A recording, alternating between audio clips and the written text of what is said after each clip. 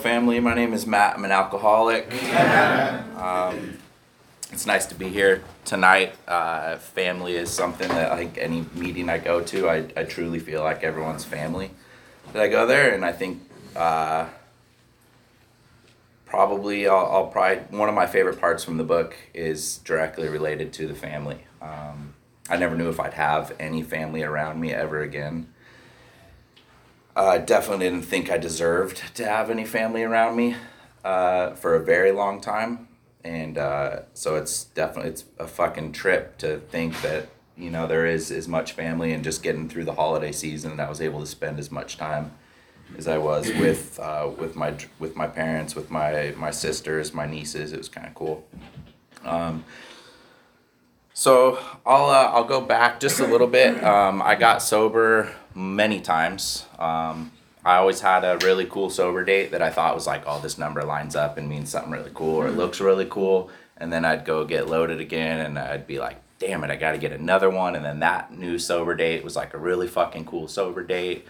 And then I'd get loaded again. And now my favorite sober date is the one I have right now. And hopefully I don't have to come up with any other cool sober dates. But it's February 8th of 2012. I moved here in about 20 days will be a year in Austin. I came from Phoenix, and the cool thing about moving in sobriety is that you have like built-in friends. Like, people have to be fucking cool with you.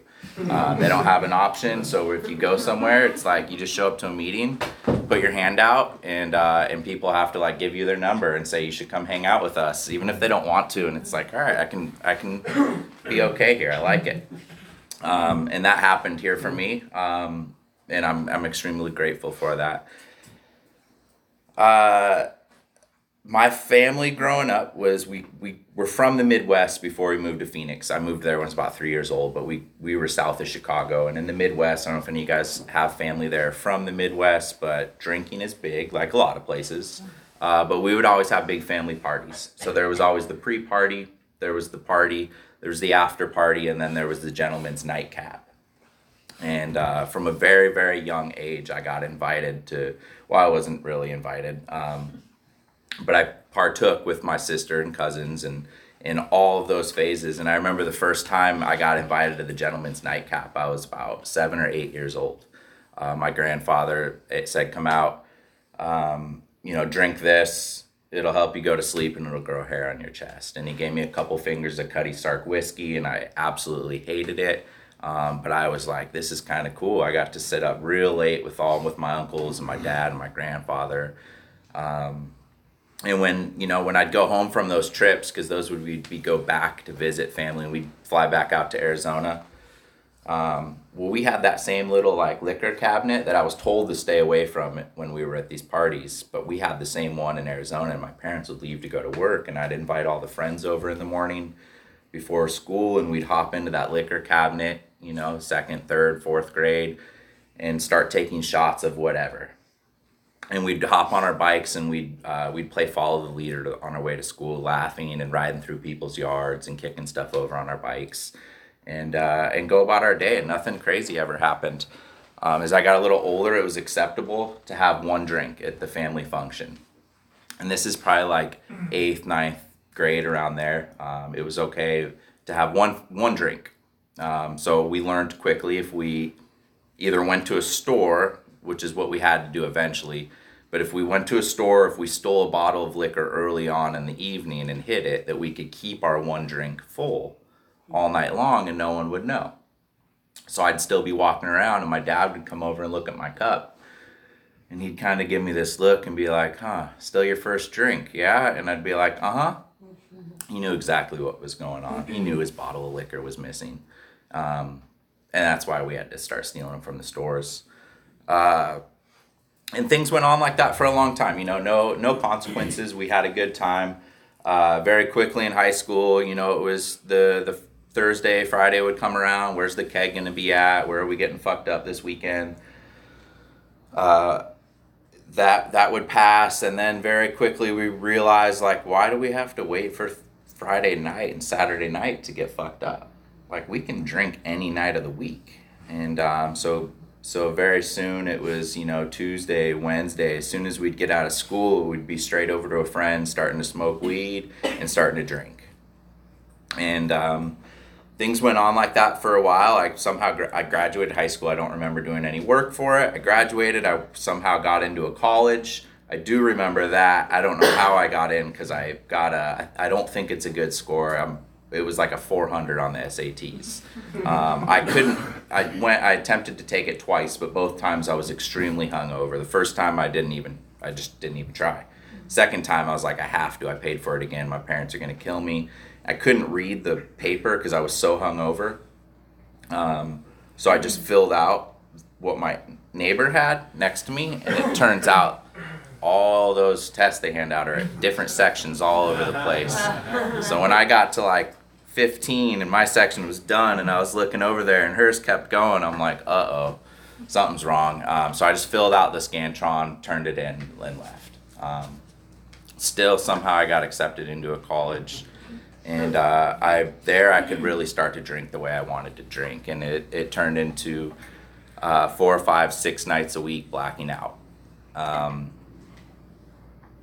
Those nights were fun, a lot of fun. I would wake up in the morning in the most random spots with the most random people and shit and whatever going on around me. Oftentimes it was in jail. No idea how I got there, but I'd get back to my place and we would laugh and we'd talk about all the stories about all the stupid shit I did. And that went on for a while, and I finally got to a point where I was like, man, I'm never going to finish school, like ever. And I kind of put drinking on the back burner, started focusing on school. To be honest, I started stealing tests really well and cheating really, really good. And I got through school, but right around that same time, I got introduced to some pain pills from a friend's car accident. And those turned into some street substance because those ran out. And I got a real job because I graduated college, so what's the next thing? Go get a real job. And that real job started throwing like real responsibility at me to where I couldn't like pay the TA or steal something and just get by. I had to like show up and do something for this responsibility, and I wasn't used to that. So the only thing I knew to do was to turn around and run. And I did exactly that. That first job landed me in Dallas, Texas. And I was there for about almost a year, and I couldn't have run from that job any quicker. And I ended up back at my parents' house because anytime shit starts going bad for me and I start falling backwards and I have no idea where I'm going to land, my parents were always right there to catch me, right? I had that safety net. No matter what happened, I could lean back and I knew I was going to be caught and I was going to be okay.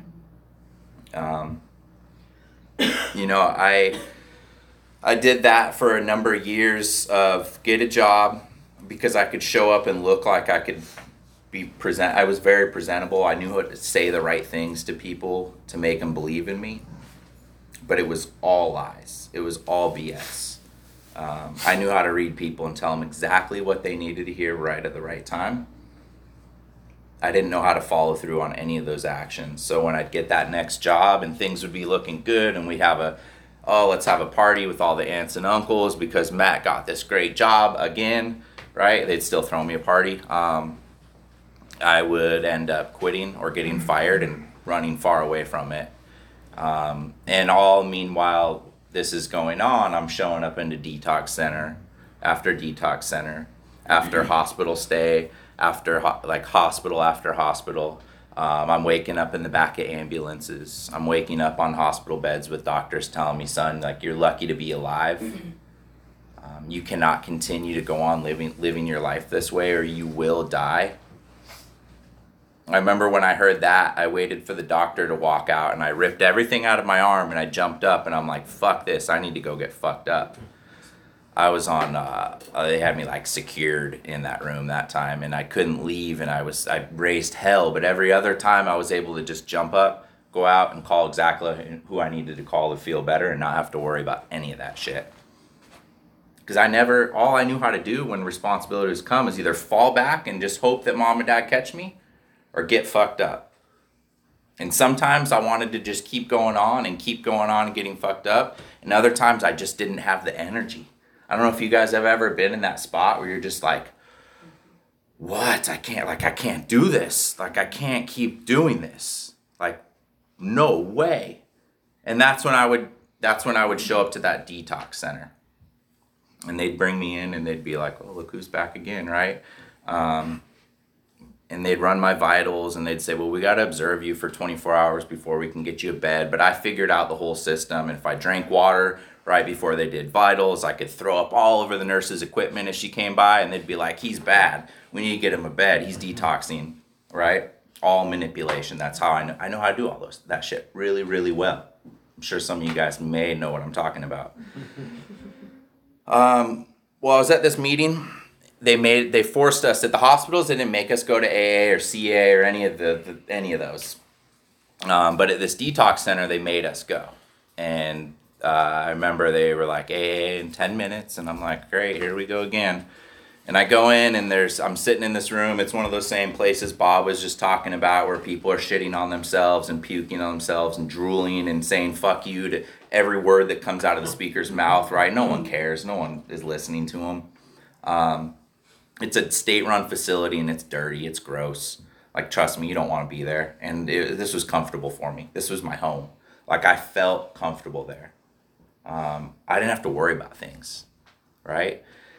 And there was this guy running a meeting, and he sat up in the front. He was this huge Mexican dude with a big old ponytail and a huge, like, a leather vest. And he was this big-ass biker dude. And he was pounded on the table up front, and he was like, you guys are all gonna fucking die. And he's, like, screaming, and I'm just sitting in the back, like, smirking at him. And I'm just like, and he, like, finally catches me laughing at him and smirking. And he, like, leans up, and he's like, you think this is funny? And I'm like, well, I don't know, but about what you mean this, but you, yeah, your life's a joke. Like, yes, I think your life is funny. Your life is an absolute mess and a joke. And he's, of course, he knows a lot more than me, but I didn't know that. And he said, oh, okay, this is your first time here, right? And I was like, no, I didn't know. I'm like, no, I've been here before. And he's like, okay. Tell you what, and he goes on with his meeting. When he finishes up, he's like, if you don't want to do any of that shit I just talked about, getting a sponsor, going through the steps, being honest, like he names off some of these like basic things that we have to do. He's like, why don't you just, on your way out, write your name down, make a little reservation for you so they have your bed waiting for you when you come back. And I was like, oh, hell no, right? Like, when I get out of here, I'm going to show this guy that he is so wrong. He does not know me. He does not know me, and also he doesn't know what I'm going through. Like, how could this guy have any clue about anything in my life? Right? He doesn't know the shit that I've done. He doesn't know nothing. I was out of there, and I was loaded within a matter of minutes. Right? And he was right. And I showed back up there. And I remember that time when I showed up, it was once again, I was just tired. I was exhausted. I didn't want to keep going on. I just didn't have the energy. Like, right, that hustle as soon as you wake up in the morning of like, all right, here we go. Who are we going to rob? Who are we going to steal from? Who are we going to cheat? Where are we going to break into? All that stuff. Like, all those things that I would do from the moment I woke up till the moment I either passed out or went to bed. Every day. Absolutely exhausting. Well, I showed up this time to that halfway or to this detox center again. I weighed about 125 pounds. I was covered in head to toe in bed bug bites. Right, I hadn't eaten in a very long time. I was hardly sleeping. I was living at I think they call them crack houses. I was living at one of those. Right. I didn't know. I slept with this big ass kitchen knife next to my bed because I didn't know what was going to happen every single night. And I usually pretend sleep, and I had these just giant cockroaches running all over my face. And I was okay with it, right? I was just like, this is okay. This is fine. But kind of what led up to me going into that time is I was doing some bad stuff to get drugs and get alcohol and do whatever I could. And I was asked to take something to this young girl. And I remember when I took this thing to this young girl that day, we made a quick little exchange. And I remember as I handed it to her, we locked eyes. And she was gone, right? But when we locked eyes, like, I was stuck. And I remember staring into this girl's eyes. And it was like, for the first time I had seen a mirror in a very long time. And I'm like, really hadn't seen a mirror, but seeing this girl's eyes, like, I was stuck. And I remember I was just staring, and I was just like, holy shit. And I remember looking at these two black, empty eyes with nothing staring at me in return. I was like, that's how I feel right now, right? That's how I feel. Just like her. And I remember I just stood there, and who knows, she was long gone. And it felt like 30 minutes had passed with me standing there. And I went back in, and I went into the bathroom, because all I know how to do when I feel like shit is to try to cry, to give myself some self-pity, because I didn't know what else to do. And I wiped off this mirror, and I started running through every shitty thing I could tell about myself. And I couldn't get one single tear to come out. I was like, damn, right? What the hell? Why can't I cry? I've done this so many times before. I'm like, you know what? I can cry in a hot shower. So I open the shower, and I climb into this disgusting ass bathtub that no human being has any business getting in. And I laid down in a fetal position with the hot water running off me. And I just laid there thinking, this is it, right? Like, this is where I'm going to die. And not one person is going to give a single fuck. And I picked up the phone. It wasn't my phone, because I couldn't afford one. And I called the only number I knew to call at that time. And it rang a little bit, and I heard on the other end, hello. And I sat there, and I heard, hello? Hello? And then finally, the voice said, son, I'm glad you're alive. Right? I love you. I still hadn't said anything. And I still sat there, and he said, where are you? There's nothing I can do for you, but I'll take you back to that detox one more time. And I said, please do. And then I said all kinds of crazy demands, right? I'm like, bring a carton of these cigarettes. I need Jack in the Box. I need this. I started setting all these demands, right? And don't come now, because I got shit to do. Yeah. Right? Because that's what we do. That's what I do. And I checked into this detox center again, and the same guy and the same staff that I've seen over the years, every single time I went, and they asked me, what the fuck are you going to do different this time? And my response always was like, go to the gym. I'm going to take dance classes. I'm going to eat healthy. I'm going to do these things. Everything except the steps and get a sponsor, right? Everything. I remember he looked at me, and he's like, what are you going to do different? And this time I had no response. All I said, I was like, Tim, I have no clue. I don't know. Right? And I remember he said some of the most stupidest shit I've ever heard, and he got it from rooms. He was like, nothing changes if nothing changes. I'm like, great. And he's like, you know what the good thing about that is, though? I was like, what? And he's like, everything changes if everything changes. I'm like, all right. And he's like, have you tried doing... And he laid out a couple things, and I said, absolutely not. He said, well, why don't we get you to a halfway house to start? Why don't we get you a bed? And they arranged some place for me, but there was no room that night. They didn't have an open bed for me, and I was getting discharged, and I knew I was going to go drink, right? I knew it. I knew if I went back out to the streets, I knew exactly what was going to happen. So once again, I called the only person I knew to call. And by this time, like, my neighborhood, they were all warned, like, call the police if you see them, like, something bad's going to happen.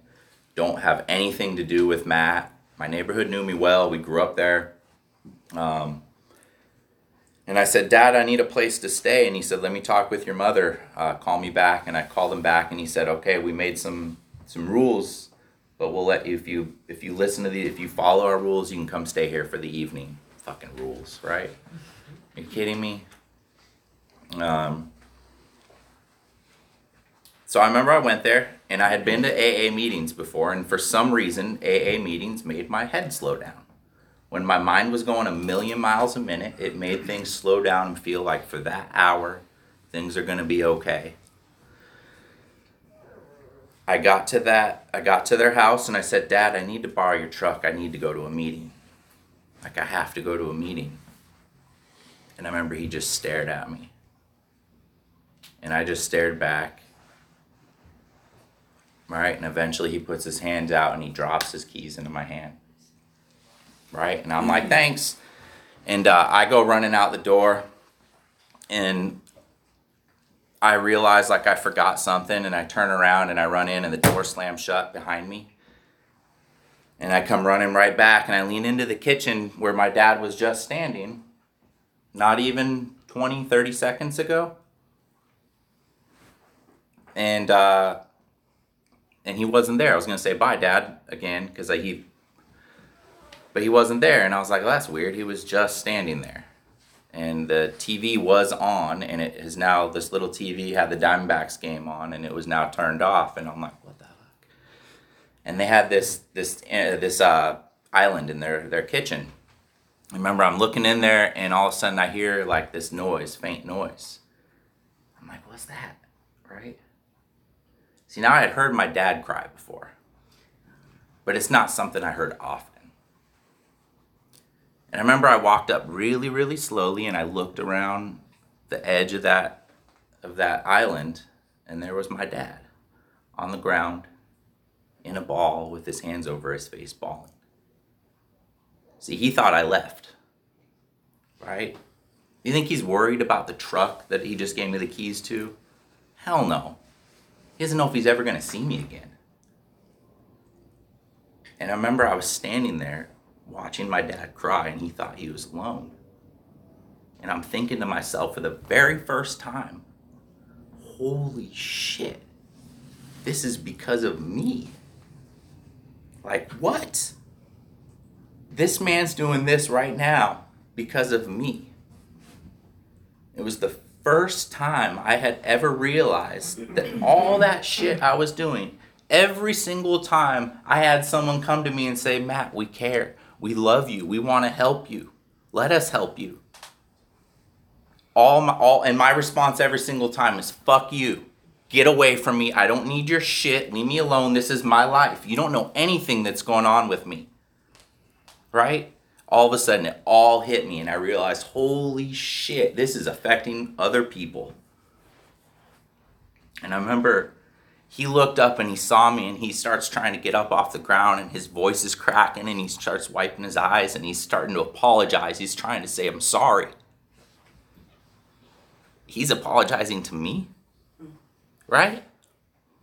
I remember I went down and I put my arm around him, and we just sat there and cried.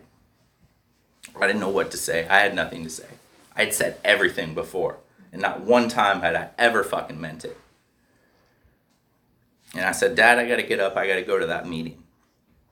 And he shook his head, and I was off, and I went to the meeting, and I went to that halfway house, and it was the scariest day walking into that halfway house, and everyone there put their arms wide open and took me in.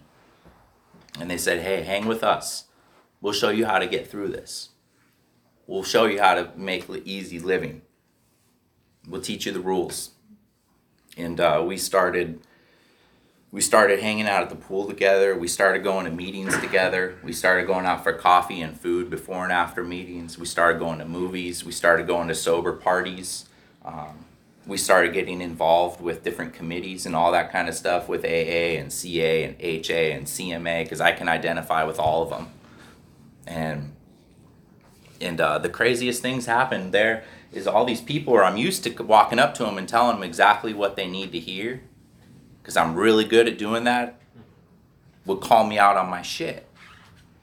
And they'd laugh at me. And I'd be like, what do you mean? What do you mean I'm lying? And they're like, fuck you, dude. We're one of you. We get it. You can't pull that shit on us. And I'm like, damn. And they started holding me accountable. And I got a sponsor, and the best thing that sponsor could have ever done for me was really slow down with what it meant to be an alcoholic. Because I had shown up to meetings and I would read the 12 steps and I'm like, well, I went through all 12 in this meeting. And he's like, yeah, but like, have you ever admitted you were powerless, that your life was unmanageable? And I was like, well, yeah, I've done it like 80 times by now. And he explained what it means to be a true alcoholic, right? Can I see your book real quick? And a piece of gum? That would be awesome. I was not planning on speaking. My mouth is dry. Thank you. So I'm going to go in reverse real quick, because that's kind of the way he laid it out for me. Is he's like, Matt, we got a problem going on with our spirit. We got something on the inside of us that's fucked up. We got to take a look at that. Because if we can start to look here, we don't even have to worry about all that other shit with drinking. That shit's not going to come up. I don't know what that meant. But he read out the bedevilments. We were having trouble with personal relationships. We couldn't control our emotional natures. We were a prey to misery and depression. We couldn't make a living. We had a feeling of uselessness. We were full of fear. We were unhappy. We couldn't seem to be of real help to other people. And he said, here's the thing, is those things, when we recognize those in our lives, those are things that affect our spirit. And when we don't take action on those, for us, well, he didn't say for us, because at that time, who knows if I'm an alcoholic, right? I had only read it on the board. I didn't know what it meant. He said, for me as an alcoholic, those are bad things for me. Because working in reverse, the way that goes for me is when I start having these bedevilments, these bad thoughts about who I am, what I am, all that stuff, it goes to my mind saying, you know what? I can make this better.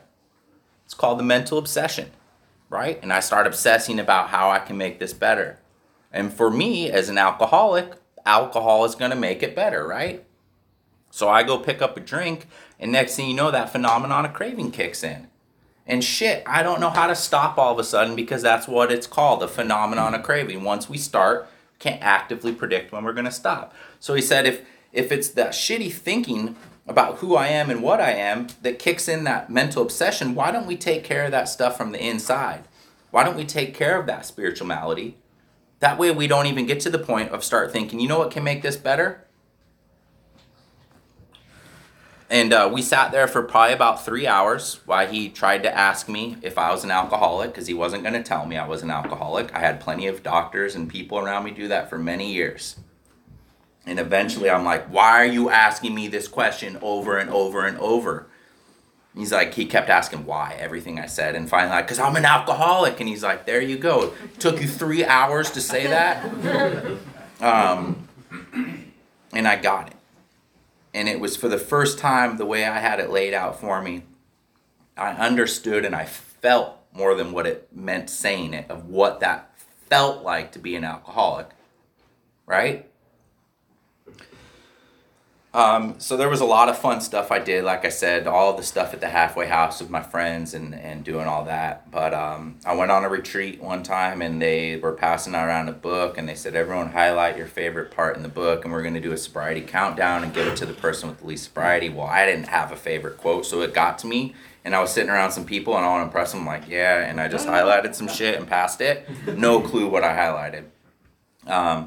Now, when that's happened, I have an actual page I like to go to and highlight, because I've read the book now and I read it with other people and I understand it and it's done some weird things in my life. But it says Henry Ford, this is on page 124.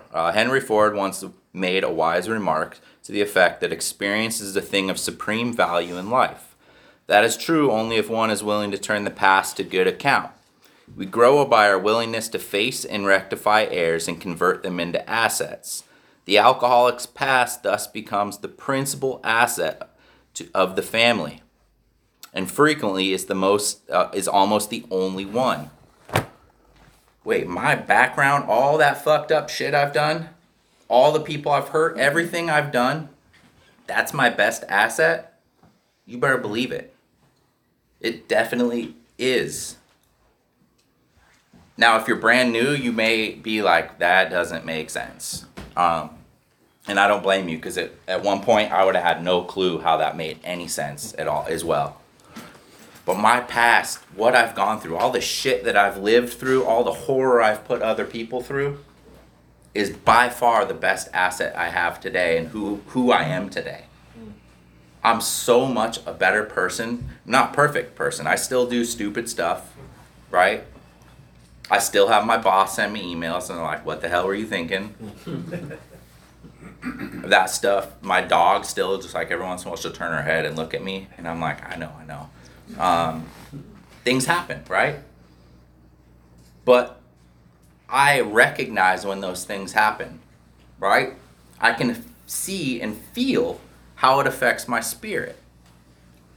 And I have really cool people around me, because when I moved to Austin, I showed up to some meetings and I was like, hey, I'm Matt, I'm new. Everyone's like, damn it, we have to fucking give this guy our phone number, right? And I use those phone numbers and they use them calling me. And they invite me places. And we go out and do things. We go to meetings, we go to food, we go to coffee, right? We do all those same sort of things I was doing back in Arizona. Whoa, it's crazy, it works here.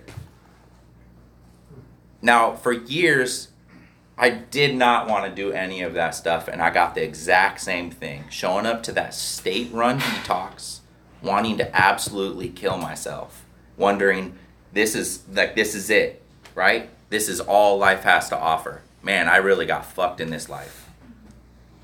Was I putting anything, effort, to get something good back? Absolutely not. Now I recognize that I have to put something out to get something that feels like, hey, you know what? I belong. I'm a part of, because it's really easy for me to think that I'm not a part of and that I don't belong still. And those are the times when I'm not putting myself out. As soon as I decide to just shut down and be quiet, man, it's scary to think what really could happen, like where I really could go. And there's probably some readings we got to finish up with, so I'm glad I was able to come by and unexpectedly talk with you guys a little bit, but I'm glad I did, and once again, thank you, family.